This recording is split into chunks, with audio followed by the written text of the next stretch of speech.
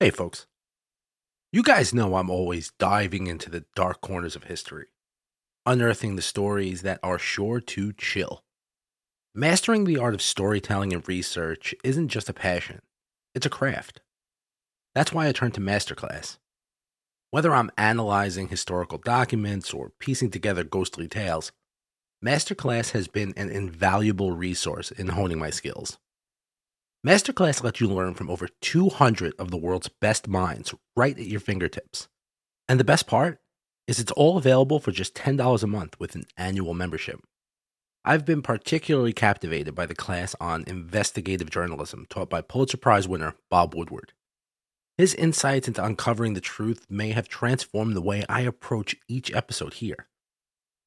What's incredible is that 88% of members feel that Masterclass has made a positive impact on their lives. And trust me, I'm one of them. The depth of knowledge and practical tips I've gained have boosted my confidence and enriched the content that I bring to you every week. As a listener of Haunted American History, you get an exclusive 15% off an annual membership. Just visit masterclass.com/haunted. That's masterclass.com/haunted to save 15% on limitless learning. Plus, every new membership comes with a 30-day money-back guarantee, so what are you going to lose? Don't wait. Join me and start transforming your passions into expertise by visiting masterclass.com/haunted. I'll see you there. This episode is brought to you by Shopify. Forget the frustration of picking commerce platforms when you switch your business to Shopify, the global commerce platform that supercharges your selling wherever you sell. With Shopify, you'll harness the same intuitive features, trusted apps, and powerful analytics used by the world's leading brands. Sign up today for your $1 per month trial period at shopify.com/tech, all lowercase. That's shopify.com/tech. When you need mealtime inspiration, it's worth shopping Kroger, where you'll find over 30,000 mouth-watering choices that excite your inner foodie. And no matter what tasty choice you make, you'll enjoy our everyday low prices, plus extra ways to save, like digital coupons worth over $600 each week. You can also save up to $1 off per gallon at the pump with fuel points. More savings and more inspiring flavors make shopping Kroger worth it every time. Kroger, fresh for everyone. Fuel restrictions apply. Haunted American History presents Zachary Christian Bane, Birthing Day, Part 6.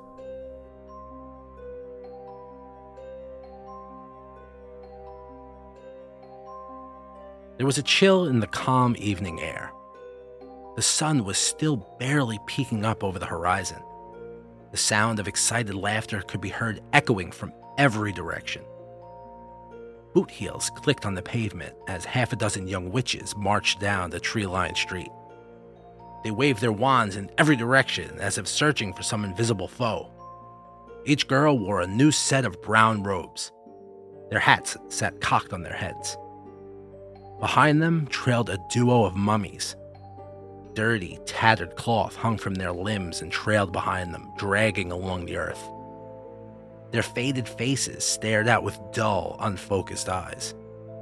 They creaked brutally as they struggled to keep up with their younger group. Whoever these parents were, they did a great job with their costumes. John and Madge casually strolled down the sidewalk as Zach and Liddy darted up walkways to knock on the doors to say the words that kids waited all year to say. Trick or treat! I can't believe we have a 6th grader.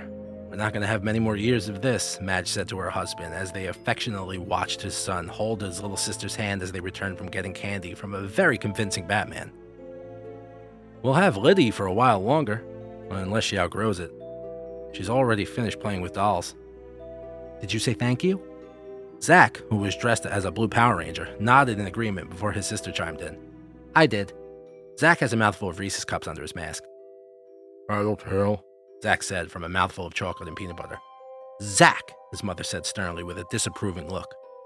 Zach turned back toward the house and made a big waving gesture and let out a muffled, thank you. The group continued down the street, their bags full of candy and their spirits high.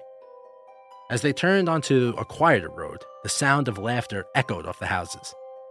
Suddenly, a figure stepped out of the shadows, causing the group to come to a halt. He was tall and had a hood obscuring his face, but how he moved suggested he was young. "Trick or treat," he muttered, holding out his hand. The group hesitated, but Liddy stepped forward with a grin, her different colored eyes glinting in the moonlight. "Of course, we have plenty to share." As she reached into her bag, the figure stepped closer, revealing a glint of metal in his hand. Suddenly, Zach felt a sharp pain in his side and stumbled back, his eyes widening in shock. Zach's hands hurried to his hip. It was damp. He brought his hands up to in front of his face and saw blood dripping. When he looked up, his family was gone. The cloaked figure slowly removed its hood, revealing the face of Xander. Xander's face was twisted in a devilish grin that showed off his sharp, pointed wolf-like teeth. His eyes glinted with a feral kind of joy as he stared intently at Zach. The corners of his mouth were upturned so far that it seemed like they would meet behind his ears. Zach turned to run, but he was stuck in place. His legs wouldn't move. His heart was pounding out of his chest. He glanced nervously over his shoulder as Xander was getting closer. He tried with all of his might to get his legs to cooperate, but nothing was working. In the distance, he saw his parents and godmother standing at the massive front doors of house. He turned back again, and Xander once again had the face shrouded with the hood. He was closer still. When his eyes returned front, the cloaked figure was standing directly in front of him. Scarred hands reached out from beneath the cloak, gripping Zach by the shoulders. Eyes piercing from beneath the hood. One brown, one blue. It brought its shadowed face up to Zach and screamed, "Wake up, Zach!" Zach shot up drenched in a cold sweat. His forehead met Abe's cheek and knocked the boy to the floor. Blinking rapidly, Zach fluttered away any remnants of sleep and his heart pounded in his chest. "Abe, are you okay? Why the hell did you wake me up like that?" Zach said while wiping sweat from his face with the corner of a bedsheet. "Yeah, I'm fine. You were thrashing around and talking in your sleep. Sounded like you were having a nightmare. Plus, it's birthing day. How could you still be sleeping?" Zach looked over at his clock on the nightstand. It blinked 7:01. Zach shook his head. No, I don't have nightmares, the boy said. "You've never had a nightmare?" Abe responded with a little bit of awe in his voice. "I used to have them nightly. I'd have to change my PJs when I was a kid with how much I would sweat." "Yeah, no, I've never had one. Well, once when I was really little. It was silly, though." "What was it about?" Abe asked. "We had just had family movie night. It wasn't even a scary movie. There was just one thing that really freaked me out. I guess it was because how surreal it was." "What movie did you watch?" Before Zach could answer, Shelly poked her head in. "Oh, good, you're up. Hi, Abe." "Hi, Shelly." "Anyone else out there that wants to come in?" Zach said with growing impatience. The one thing he enjoyed more than anything was sleep. "Good morning, Zach," Frankie said as he peeked his gleaming metal head inside the door. "Professor Dracula is hosting a breakfast banquet for all the contestants in 30 minutes, so get out of bed, splash some water on your face, get dressed, and meet us downstairs," Shelly said. "More like hosting a last meal," Abe said morosely. "Oh, stop it, Abe. You're going to be fine." "The probability of Abraham Sif leaving the arena fine today is approximately 402,567 to 1. Odds decrease if he finds himself present in the forest of the—" "Frankie!" Shelly shouted, cutting off her big robot. "Would you like Frankie to read you your horoscope? Or perhaps tell you a joke?" "I think you already did, buddy," Zach said. "We'll be right down." Zach and Abe made their way down to the banquet hall in total silence. Not just them, but the entire school. The few people that passed didn't even look in their direction. This event was taken very seriously, and even though they were safe from mortal harm, it will still definitely hurt. A lot. When they arrived, they were met by Cordelia and Madame Rosamond. Along with most of the other professors, Professor Boffin was in the middle of stuffing his face with corned beef hash as he looked up to greet the boys, potato hanging off his chin. The rest of the room was full of randomly selected students, most of which were at the top of their class, and various other faculty. The council members were sat at their own table in the back corner. They observed, but they didn't interact. The long table up front was reserved for the contestants. Shelley was already seated, waiting for the rest. Frankie stood close by. The table had nameplates in front of each seat that looked like they were printed on little tombstones, which was only slightly off-putting. Next to Shelley sat Abe, then Zach on Abe's right. The rest of the table was reserved for the Medwin clan, all of whom were not present. Zach and Abe took their seats and greeted their friend again. "Took you guys long enough," Shelley said with a wink. The assembly waited another few minutes, with the crowd noise increasing as the time ticked on, as the people no doubt were chatting about the obvious absence of the wolves.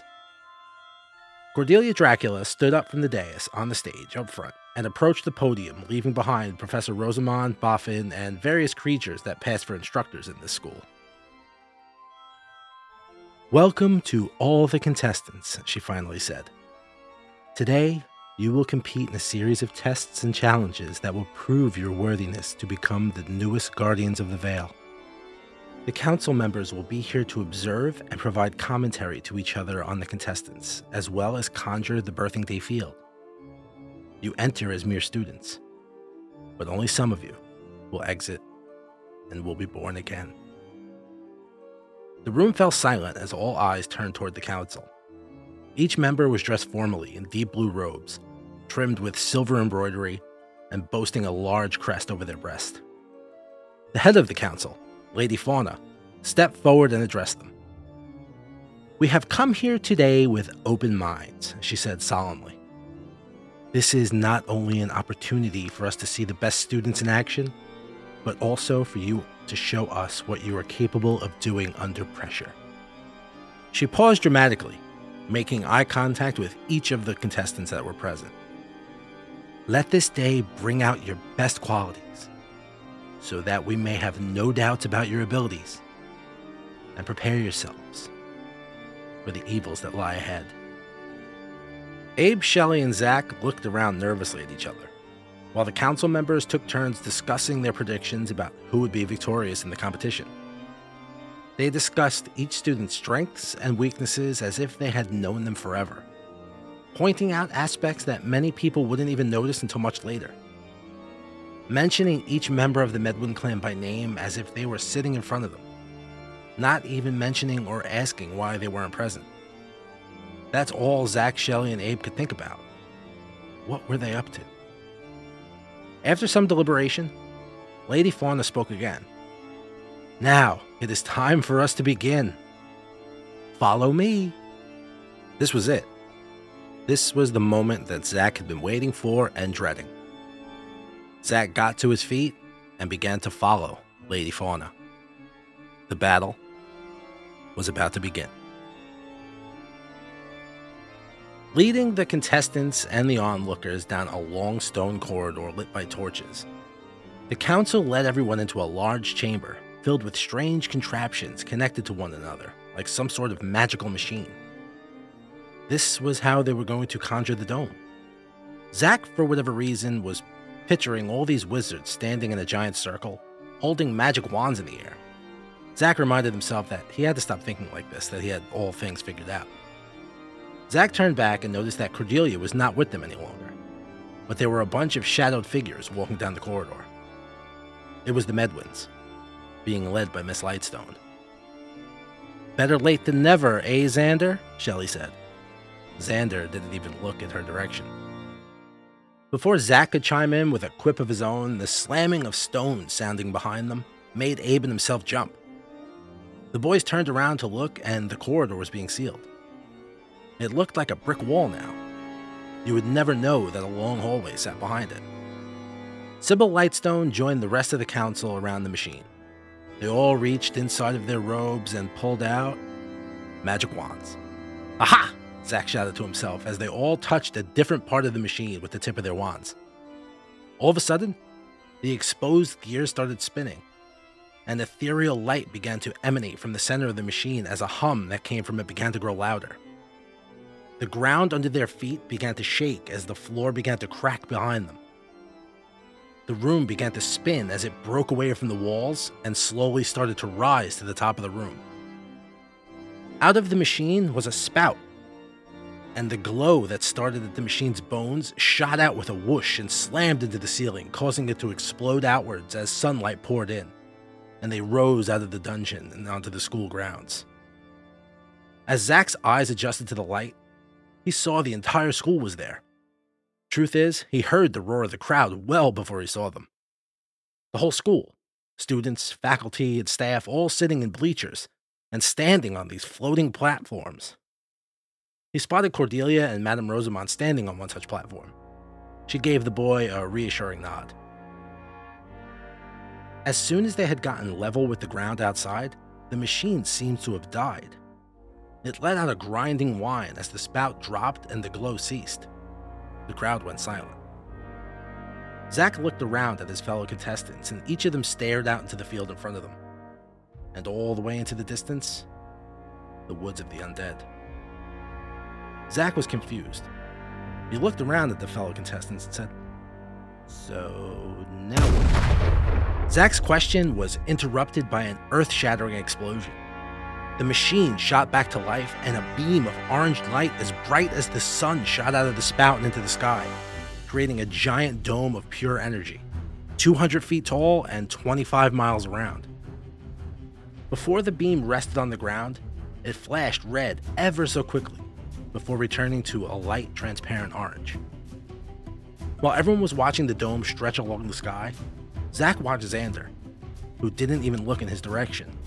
It was because of this that Zach saw Mrs. Lightstone's wand tip change color from orange to red and back again. It was the color change that caught his attention. The witch saw the boy looking in her direction and gave him a devilish smile that made Zach very uncomfortable. Cordelia then stepped forward and raised her hands to the sky. The crowd roared louder than ever before, and the contestants stood in awe. "Welcome, brave adventurers. You have come here today in search of glory, and that is exactly what you shall find." The crowd let out a massive cheer as Cordelia continued. "You have been chosen for this honorable quest by your school council, and I wish each of you good luck on your journey. Your courage and valor will be rewarded. Fight bravely, and I assure you that no real harm will come to any of you while within the dome." She paused for a moment before continuing, her voice growing louder with each word. Now, Mrs. Lightstone has kindly agreed to teleport the contestants to different parts of the dome, so that they may begin their battle. The crowd erupted into applause as Sybil Lightstone cast her spell, and each contestant was sent off in a separate direction. The battle had begun. Hey folks, you guys know I'm always diving into the dark corners of history, unearthing the stories that are sure to chill. Mastering the art of storytelling and research isn't just a passion, it's a craft. That's why I turned to Masterclass. Whether I'm analyzing historical documents or piecing together ghostly tales, Masterclass has been an invaluable resource in honing my skills. Masterclass lets you learn from over 200 of the world's best minds right at your fingertips. And the best part is it's all available for just $10 a month with an annual membership. I've been particularly captivated by the class on investigative journalism taught by Pulitzer Prize winner Bob Woodward. His insights into uncovering the truth may have transformed the way I approach each episode here. What's incredible is that 88% of members feel that Masterclass has made a positive impact on their lives. And trust me, I'm one of them. The depth of knowledge and practical tips I've gained have boosted my confidence and enriched the content that I bring to you every week. As a listener of Haunted American History, you get an exclusive 15% off an annual membership. Just visit masterclass.com/haunted. That's masterclass.com/haunted to save 15% on limitless learning. Plus, every new membership comes with a 30-day money-back guarantee, so what are you going to lose? Don't wait. Join me and start transforming your passions into expertise by visiting masterclass.com/haunted. I'll see you there. Zach felt a surge of adrenaline as he materialized in a lush forested area within the dome. The trees towered above him, their branches intertwined, casting dappled sunlight onto the forest floor. He could hear the faint chirping of birds and the rustling of leaves, creating a serene yet mysterious atmosphere. Zach cautiously scanned his surroundings, his heart pounding in his chest. The sunlight was peeking through the trees, and Zach brought his head up to shield his eyes. And lucky for him, he did this slowly, because in his hand was a rapier sword. It seems they were armed as they were transported. Before he can gain his bearings and really figure out where exactly he was, he heard a snarl behind him. When he spun around, he saw one of the Medwins creeping up at the distance. Its eyes locked on Zach. It wasn't Xander. His fur, when he was in his feral form, was brown with a white patch on his neck running up to his jaw. This one was dark with a bluish tint to it. He thought the boy's name was Charles. "Easy, Charles, easy. I hope that's your name and I didn't piss you off more," Zach said while holding his head out in front of him. In his right, tucked up behind his back, was his sword. Back at the floating podiums, Cordelia was watching what was happening around the field as conjured holograms floated in the air for all to see. Zach and the Medwin boy were the first to interact, and would be the potential for the first elimination. Something strange was happening. The wolf's eyes began to change color, from dark blue to bright yellow. His fur stood on end and he started foaming at the mouth. Before Zach could make a move, he saw something even more shocking behind the wolf. A hellbeast. The creature was massive in size, towering over both Zach and the wolf. Its eyes were blazing with fury as it let out an ear-splitting roar before returning to all fours, and lunging at the wolf and engaging it in battle. Sparks flew in all directions as their claws clashed and teeth gashed together in a deadly embrace. Zach stood his ground, ready to fight if necessary, but knowing that neither of them had any chance against this beast. He watched as the hellbeast overpowered the wolf, its strength too great for him to handle, and soon enough, the wolf lay dead on the ground at its feet. Now what? Was the body supposed to disappear? Zach was very confused. The wolf slowly reverted back into a boy, half-clothed and covered in blood. Zach couldn't help but think that somebody had made a mistake. His thought process was abruptly cut short when the beast stood up on its hind legs and placed its heavy clawed foot on Charles's lifeless head and crushed it under his weight like a walnut. The entire school shrieked at the sight. Cordelia shot to her feet and spun around toward the council members. "What in the hell was that? That boy is dead!" None of the council members moved. The crowd became silent. This was the first birthing day in a generation, so none of the students and even some of the staff didn't know exactly what happens when a contestant was killed in the dome. But Cordelia knew. Something was wrong. Cordelia rushed towards them, reaching out to grab one of them by their shoulders. As soon as her hand made contact, she was hurled off and thrown off her podium. She caught herself in the air and flew back down. "Bewitched!" she shouted at Madame Rosamond. Elizabeth, without a moment's hesitation, transformed into her old hag form and blasted the council members with a blast of magical energy. The blast hit them and engulfed them in a soft blue light. Elizabeth shouted, "Reveal!" And all the cloaks of the council members were wearing that shot off their bodies, yanking them in various directions as the cloaks violently removed themselves from them. "Cordelia, the cloaks were hexed. Where's Sybil?" The council folks dropped to their knees groggily as a cheer rose from the rest of the crowd. All attention returned to the hologram. Zach was facing off with the hellbeast. The mammoth bull-like minotaur was slowly approaching Zach. Zach thought about running, but this thing would definitely run him down, and he wouldn't go down without a fight. Besides, he thought, what's the worst that can happen? Zach raised his sword up and pointed it toward the beast. Back at the school, the crowd cheered as Cordelia broke into a panic. "Take down the dome!" she screamed at the council. Unfortunately, there was no taking down the dome. The dome only lifted once only 4 contestants remained. Zach tightened his grip on the hilt of his sword as the hellbeast let out a thunderous roar and charged him.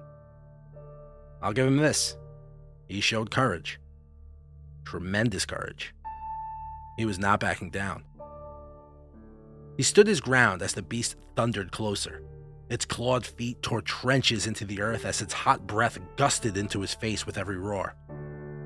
Zach braced himself with what he thought was his certain elimination. Cordelia braced herself with what she thought was his certain death. With that, an ear-shattering explosion was heard as an enormous iron fist, trailed by a streak of white-hot heat, passed by less than a foot from Zach. The fist connected with the forehead of the beast, staggering it back and dropping it to its knees. Following the first boom was another, and following the fist was an open metal hand soaring through the air, grabbing the downed beast by the throat and dragging it across the ground and pinning it against a tree. The hand then began to squeeze until Zach heard a wet crunch, and the beast fell limp, just as the first fist shot back in the direction it came. Zach spun around to follow it, and standing about 20 yards behind him was Frankie. Frankie stood tall with his arms reached out in front of him, his eyes fixed on Zach.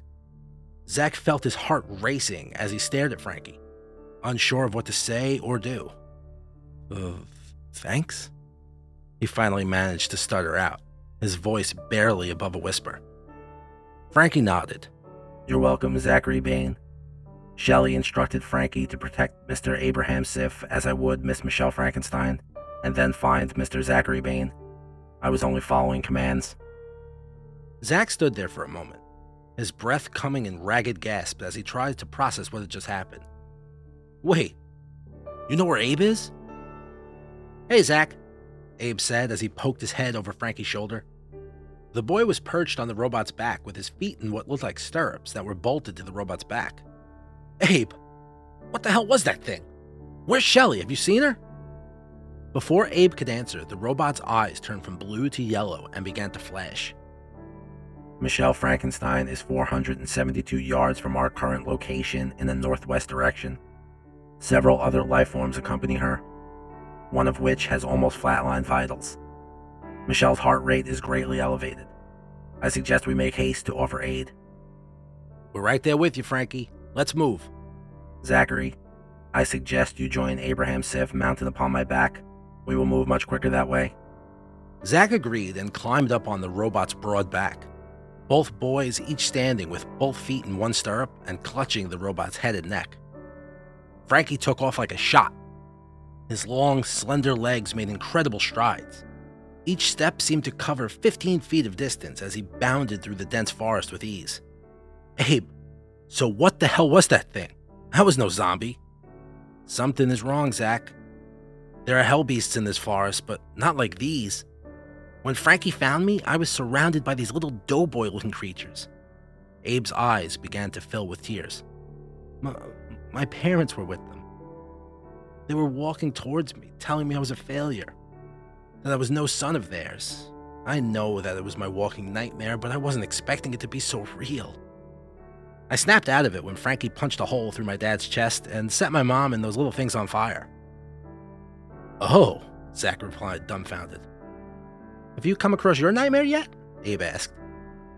No, just that monster, which was a nightmare itself. I told you, Abe, I never really had a nightmare before. Just the one time when... Approaching location. Prepare to engage. As the robot made his way through the last batch of trees and into the clearing, Zach could see Shelley. But she wasn't surrounded by hell beasts or zombies. She was surrounded by wolves. She was badly hurt. She was gashed over her right eye and her clothes were slashed and stained with blood. She was waving a spiked club at the approaching wolves, still standing tall and brave, still with her stuffed bunny backpack on. When Zach saw the backpack for the first time during practice, he laughed at her, but she insisted it was her good luck charm. She may have been right. What really got the boy's attention wasn't the wolves, but it was the body laying at Shelley's feet. The body of the boy she was protecting from the pack. The body of Xander. The wolves were closing in on Shelley, but she held her ground, swinging her club wildly at the oncoming wolves. Zach and Abe called out to her, but she wasn't hearing them. Frankie let out an electric boom that shook the forest with the force of the sound, and the wolves brought their hands up to their heads, covering their ears. The creatures, dazed and confused by the sudden noise, looked in the direction of the sound, and instead of attacking Shelly, they charged the robot. Zach and Abe jumped off the robot's back and hit the ground running in the direction of Shelly as Frankie set himself up in the other direction to draw the wolves away. The robot stood his ground, and Zach and Abe watched in awe as Frankie prepared to do battle with the wolves. "Shelly!" Abe shouted. "Are you okay?" "What happened?" Zach followed up. Shelly, who was noticeably banged up and exhausted, she had a much rougher go at it than the boy so far, collapsed to her knees. "Somebody made a mistake. Or is trying to kill us. That's what happened." "What do you mean?" "Zach, the odds of us all being sent into the forest are astronomical. The odds of all the zombies being replaced by monsters are even higher. It's impossible, Zach. Someone did this, and they did it on purpose." "I don't think the zombies have been replaced," Abe jumped in. "When Frankie found me, before he picked up you and Zach, he said his scan picked up a very large grouping of beings with no vitals in the northeast corner of the forest. That's concerning, but we have bigger problems now." "What happened to him?" Zach said, nodding into the direction of an unconscious Xander. "When I came to, I wasn't very far from the pack. That was my first clue that something was up. They were all transported together.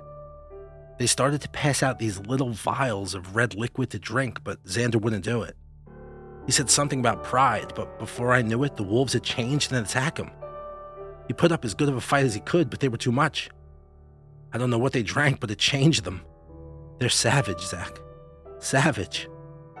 Shelly picked herself up from the ground and wiped the tears from her eyes and nose with the back of her arm. "I hit them with everything I had, but they just kept coming. Soon they were on me. I would have been dead if it wasn't for Xander. He was torn and bleeding, but he still tried to protect me.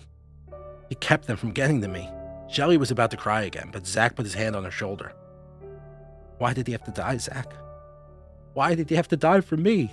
Shelly asked in the most heartbreaking voice that he had ever heard. "I'm so sorry, Shell. I'm so sorry." "We'll avenge his death, I swear on my life." Zach looked down at the ground, now tears streaming from his face. "Together. We'll beat this," Abe chimed in. The choked voice of Xander from their speak folk between phlegmy coughs. "I'm not dead, you morons. But I will be if we don't get out of here. Look, the robot's about to fall." Frankie was holding the wolves at bay, but Zach and the others could tell that the robot's energy was waning. "No. Please, no. Frankie, no!" Shelly shouted. The robot was engaged in battle, but there were too many of them.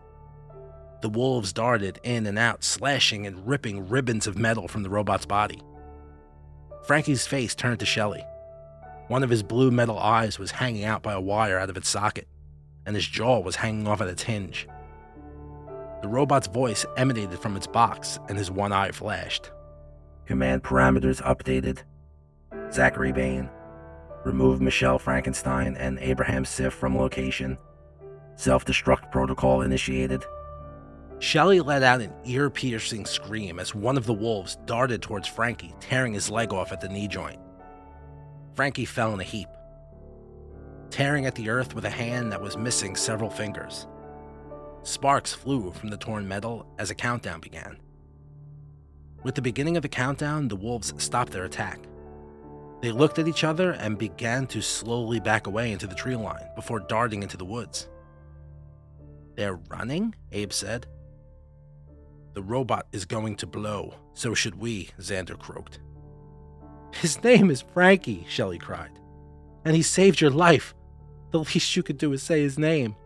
Frankie, disengage. You don't have to do this. They're gone." Frankie didn't seem to consider this. Self-destruct protocol disengaged. Critical injuries detected. Vacating area is recommended. Frankie's energy core is depleting rapidly. Estimated time of depletion is 3 hours and 24 minutes, unless critical damages can be repaired. Shelly approached her companion with tears streaming down her face, both tears of pain and gratitude. Elevated heart rate detected. "I'm okay, Frankie. Thank you. We'll get you out of here." Shelly turned to her friends with a new look of determination on her face. Let's end this and get out of here. We have 3 hours. Let's go wolf hunting. Frankie, stay here. Heart rate indicates rage. Would you like Frankie to break the tension by telling you your horoscope or perhaps a joke? Before Frankie could finish his sentence, sparks began to shoot from his mouth and eye hole as a small, off-white colored demon came boring out of the robot's chest. About a dozen more of them came drilling out of the ground around the robot. Their heads looked like little drill bits until they were fully on the surface. Then their heads seemed to get doughy and round out. With little needle teeth bared, they charged. No! Frankie! Shelly shrieked. Oh no, not again! A panicked Abe shouted. Shelly cradled the hulking mass of metal that was curled on the ground, sparks and oil shooting from the hole in its chest. Please, Frankie, get up! The robot reached up with its one working arm and gently touched Shelly's cheek. He then firmly grabbed her arm in his fist and rocketed his hand from his forearm in the direction of Zach and Abe. The boys caught the girl, and the hand dropped to the ground with a thud. From the hole in his wrist, a small cannon poked out and began shooting these little creatures as they changed direction and swarmed the downed robot. Shelly, Zach, and Abe watched as these little monsters ripped the robot apart, but not before he thinned their numbers. A teary-eyed Zach helped Shelly to her feet. Come on, we have to go, Zach shouted. I can't leave him. He's gone, Shelly. What would his sacrifice be worth if we stuck around to die? We have to regroup. Before Zach could say another word, the ground under their feet shook with tremendous force. Oh God, what now? Abe said nervously. In the distance, the treetops were shaking violently. The trees were bending away from each other with each thunderous crash. Shelly was on her hands and knees, tears pouring down her cheeks. Xander was propping himself up on his elbow to get a better look as a stunned Zach stood with his mouth open. No, it can't be. What is it, Zach?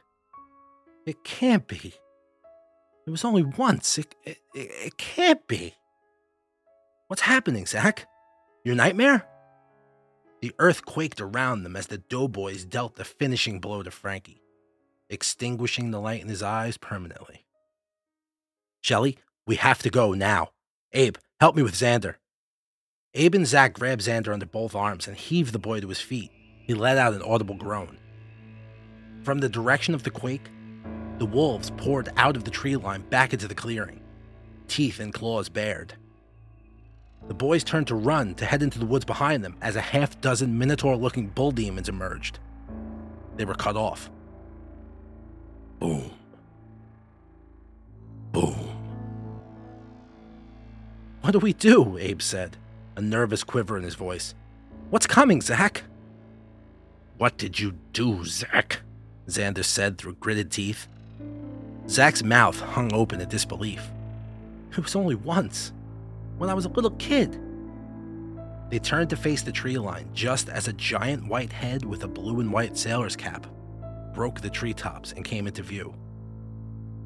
It's the Stay Puft Marshmallow Man. You're kidding, Xander said. It scared me to death as a kid. I don't know, I was like 6. Distracted by the surreal sight of a giant marshmallow man being led by a pack of wolfmen, they forgot about the demons coming up behind them, until they heard the gurgling scream come from Shelly, as one of them impaled her with its spike horns on its head. No! Abe shouted as the beast shook Shelly like a rag doll and hurled her lifeless body into a tree. The wolves began to charge as the demons galloped toward the boys. Zach and Abe, with Xander held between them, dove out of the way as the two groups met in the middle and began to battle. Abe shot to his feet to run to Shelly, but Zach rammed him. No, Abe, it's suicide! Abe shrugged Zach off and ran to Shelly as Zach dragged Xander to the trees. Maybe they'll kill each other, Xander coughed. Abe zigged and zagged until he reached Shelly.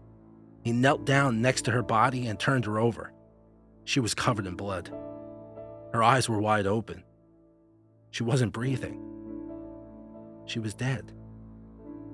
Abe clutched her body to his chest, crying, She was the only friend the boy had until Zach had showed up. He held her body tight, and he let out a guttural scream of grief. Something happened then. A light began to pour from the boy's eyes and mouth. His entire body began to glow, and the glow slowly engulfed Shelley. Well, well, he's not useless after all, Xander said. Zach looked at the boy confused. He can revive. A difficult magic to stumble upon. No surprise the empty-headed instructors in this place missed it. The wound in Shelley's chest began to close as her eyes shot open, full of bad intentions. She sat up with a shot, kissed Abe on his cheek, and jumped to her feet. She unslung her bunny backpack and held it firmly in her left hand. She looked at Abe, across to Zach and Xander, and into the battle in between them and the giant marshmallow man making his way toward them. You want to know why I'm on the outs with my family, Abe? Why I struggle so hard with the sciences? Congratulations on unlocking your abilities, Abe. I wish I had a loved one to congratulate me when mine showed up. What? Abe looked at Shelley confused. There has never been a magical Frankenstein. Before he could say another word, Shelley hurled her backpack into the fray. With her right hand, a ball of red swirling light appeared. She threw it at her pack, making contact with it just over the battle between the wolves and the demons. The bunny exploded with a fiery light, growing over 8 feet tall and engulfed in flames. The bunny landed and let out an ear-splitting roar before it began swiping at both demon and wolf. The smell of burnt hair filled their nostrils as wolves and demons scattered.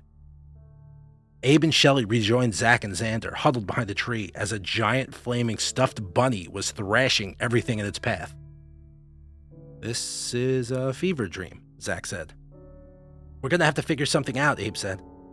We're unarmed and Xander is useless, and as awesome as the rabbit is, it won't take them all out. Abe, awesome powers. Shelley, I'm happy you're not dead. We'll celebrate later, but does anyone remember the direction Frankie said the zombies were? Shelley pointed in a direction behind Stay Puft. That way, why? I have an idea. Stay here and stay alive. With that, Zach darted into the direction of the giant marshmallow man. He grabbed the attention of his nightmare, as well as the bunny and wolf. The bunny was taken by the marshmallow man and made a tremendous leap and latched onto the giant's chest. The forest began to become covered in melted marshmallow as it began to stumble and melt all around. The wolf made chase to Zach. Zach's heart raced as he scrambled away from the pursuing wolf. He had to use every ounce of his athletic ability to keep the beast from getting to him, or at the very least, keep pace ahead of it. Zach could hear his destination up ahead. The disembodied moans were getting louder and louder the closer he got. He only had one shot at this. Mom? Dad? I could really use some help on this one, Zach thought as he cleared the brush and into the clearing where hundreds of zombies stood. To your left, Xander shouted. Abe ducked and Shelley swatted a doughboy with a thick branch directly into the face of a wolf. That was enough to get the wolves and demons fighting again. The wolves were enraged but unfocused. The slightest thing would distract their rage and send them fighting anything nearby, sometimes even among themselves. These distractions were enough to buy Abe, Shelley, and Xander time to recoup and catch their breath. The enemy numbers were thinning. There were only 3 doughboys, 2 minotaur demons, and 5 wolves. Stay Puft was all but a puddle now, with the bunny, covered in sticky goo, stuck in its center. The wolves and demons were pitched in a ferocious battle, but at the end, 3 wolves remained. And now their attention was on the 3 survivors. They made their approach. Xander attempted to plead with his cousins, but there was no use. The engine of these vicious cars were running, but there was no one behind the wheel. They started walking toward the 3, their fur sticky and matted with blood. Abe, Shelley, and Xander readied themselves as the wolves closed in, their eyes glinting with rage. The thick tension hung in the air as the wolves drew closer. their fierce snarls echoing through the clearing. Cordelia, Elizabeth, and the rest of the onlookers watched helplessly as the council members shook the grog out of their heads. Abe looked at Shelley, exhausted, and he smiled, happy to be dying with a friend. Suddenly, from behind them, they heard footsteps. Hurried footsteps crunching on dead leaves. Sprinting footsteps. Zach exploded from the tree line, screaming, "Run away! They're not like Romero's!" Shelley looked at Abe, confused, and mouthed, "Romero's?" as they watched Zach dart past them and right through the approaching wolves, who were just as confused as everyone else. Shelley grabbed Xander and threw his arm over her shoulder. Abe took the other arm, and they quickly began to run. Rushing out of the trees was the wolf that followed Zach, but he wasn't chasing him. He was running from something. He crashed headfirst into his pack, knocking them down like bowling pins as dozens of zombies came pouring out of the tree line. Abe, Shelley, and Xander just managed to pass the wolves as the zombie group and the wolves made contact. The battle was quick and bloody. When the last wolf fell, the sheen that covered the sky vanished and the dome dissolved. Cordelia was on them in an instant, and she dispatched the zombies quickly and without prejudice. Zach was lying on his back, trying to catch his breath as Abe and Shelley ran to him.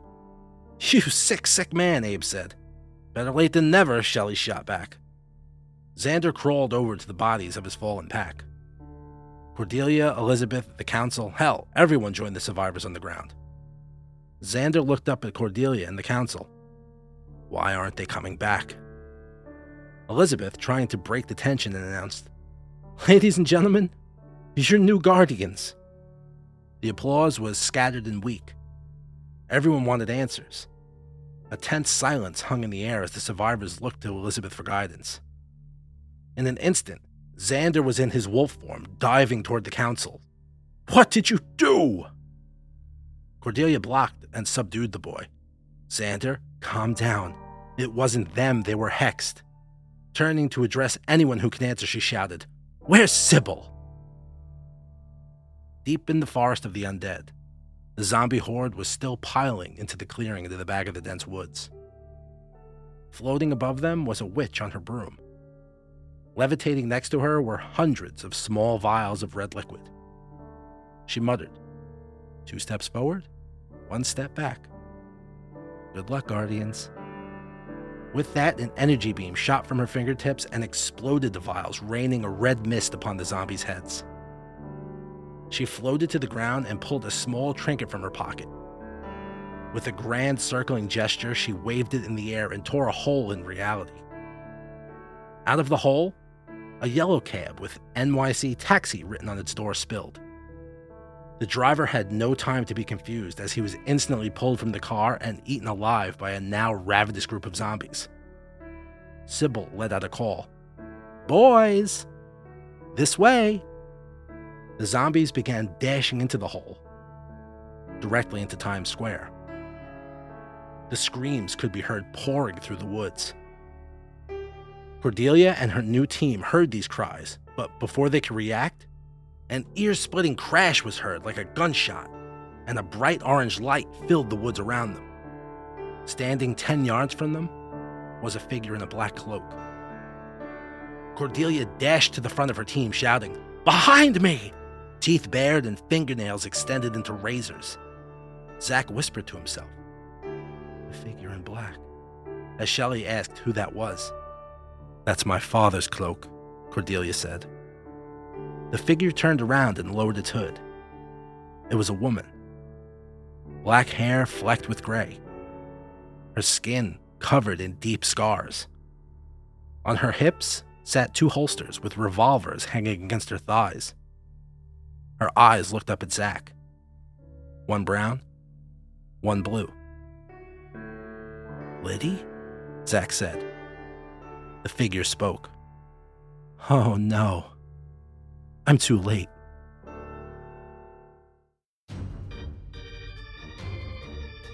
I'm Christopher Feinstein, and this is Zachary Bane. I want to thank every single one of you who listened to this story and were so engaged with it. And if you're one of the people who hate the story, you have no fear, because this is the end. Obviously, it ended on a cliffhanger. When I first came up with the idea for Zachary Bane, I wanted to do it as a book. I've said it many times. I'm still working on the book, but a book? It turns out writing a book takes a lot of time. And in order to dedicate the time for that, I have to neglect one thing. I can't neglect my day job because that pays the bills. I can't neglect my family. Well, maybe I can neglect... No, I can't neglect my family. And I can't neglect the podcast because you guys all fall into the whole family umbrella. So it's going to take some time for me to carve out the time to write the book. But it's coming. But in the meantime, I'm trying to figure out different ways to progress the story. When I had the idea for the book, it was going to be 3 parts. Obviously, this is birthing day, the ceremony. This is part 1. Part 2 goes into the revival of Dracula, where Lydia's been, and how she came across Lawman's guns and Dracula's cloak. And, we go into that story and so on and so forth. What I'm thinking of doing is writing it out as a series to be put into podcast form. So an audio drama. But a fully scripted audio drama with a cast, with, immersive sound and things. I think I've talked about this before, that this was a plan that I wanted to do. And I think I'm going to go ahead and do it, but I want to do it correctly. I want to maybe try and raise money for it, so I might put together like a Kickstarter kind of thing. See if I can raise money to really, really do it correctly. But this is also why it took me so long to put this episode out. There's a lot of details and things. So basically, when they had the idea to write a book and you compress it into 6 little episodes for a podcast, you have to omit a lot of things. And then I got to the last part and I'm like, oh my God, all the planning that I've done, I've built this whole world and all these characters that are going to affect the ending. And I cut some of them out because I wanted to condense the story. And now I have to figure out how to get around it. So, like, the Medwin clan, and Cousin Charles, and Mrs. Lightstone, and other council members, other students, other teachers, other contestants. There's more than just Abe, Shelley, and Zach. But I had to cut it down. And there's also more cameos besides the Stay Puft Marshmallow Man. But again, I had to cut that down. That I couldn't leave out because that's my favorite. But anyway, yeah, so that's the story. That's Zachary Bane. Thank you all so much. If you stuck with me this long, thank you, thank you, thank you. I just can't put it into words how grateful I am to be able to tell people this story and for people to have enjoyed it as much as they did. So stay tuned for information on the series, which I'm really going to try to get launched in the new year. And stay tuned for the, Kickstarter. Probably a Kickstarter I'm going to put up for it. Stay tuned for that. And thank you all so much. I love you. Thank you for taking this journey with me. And yeah. Later, folks.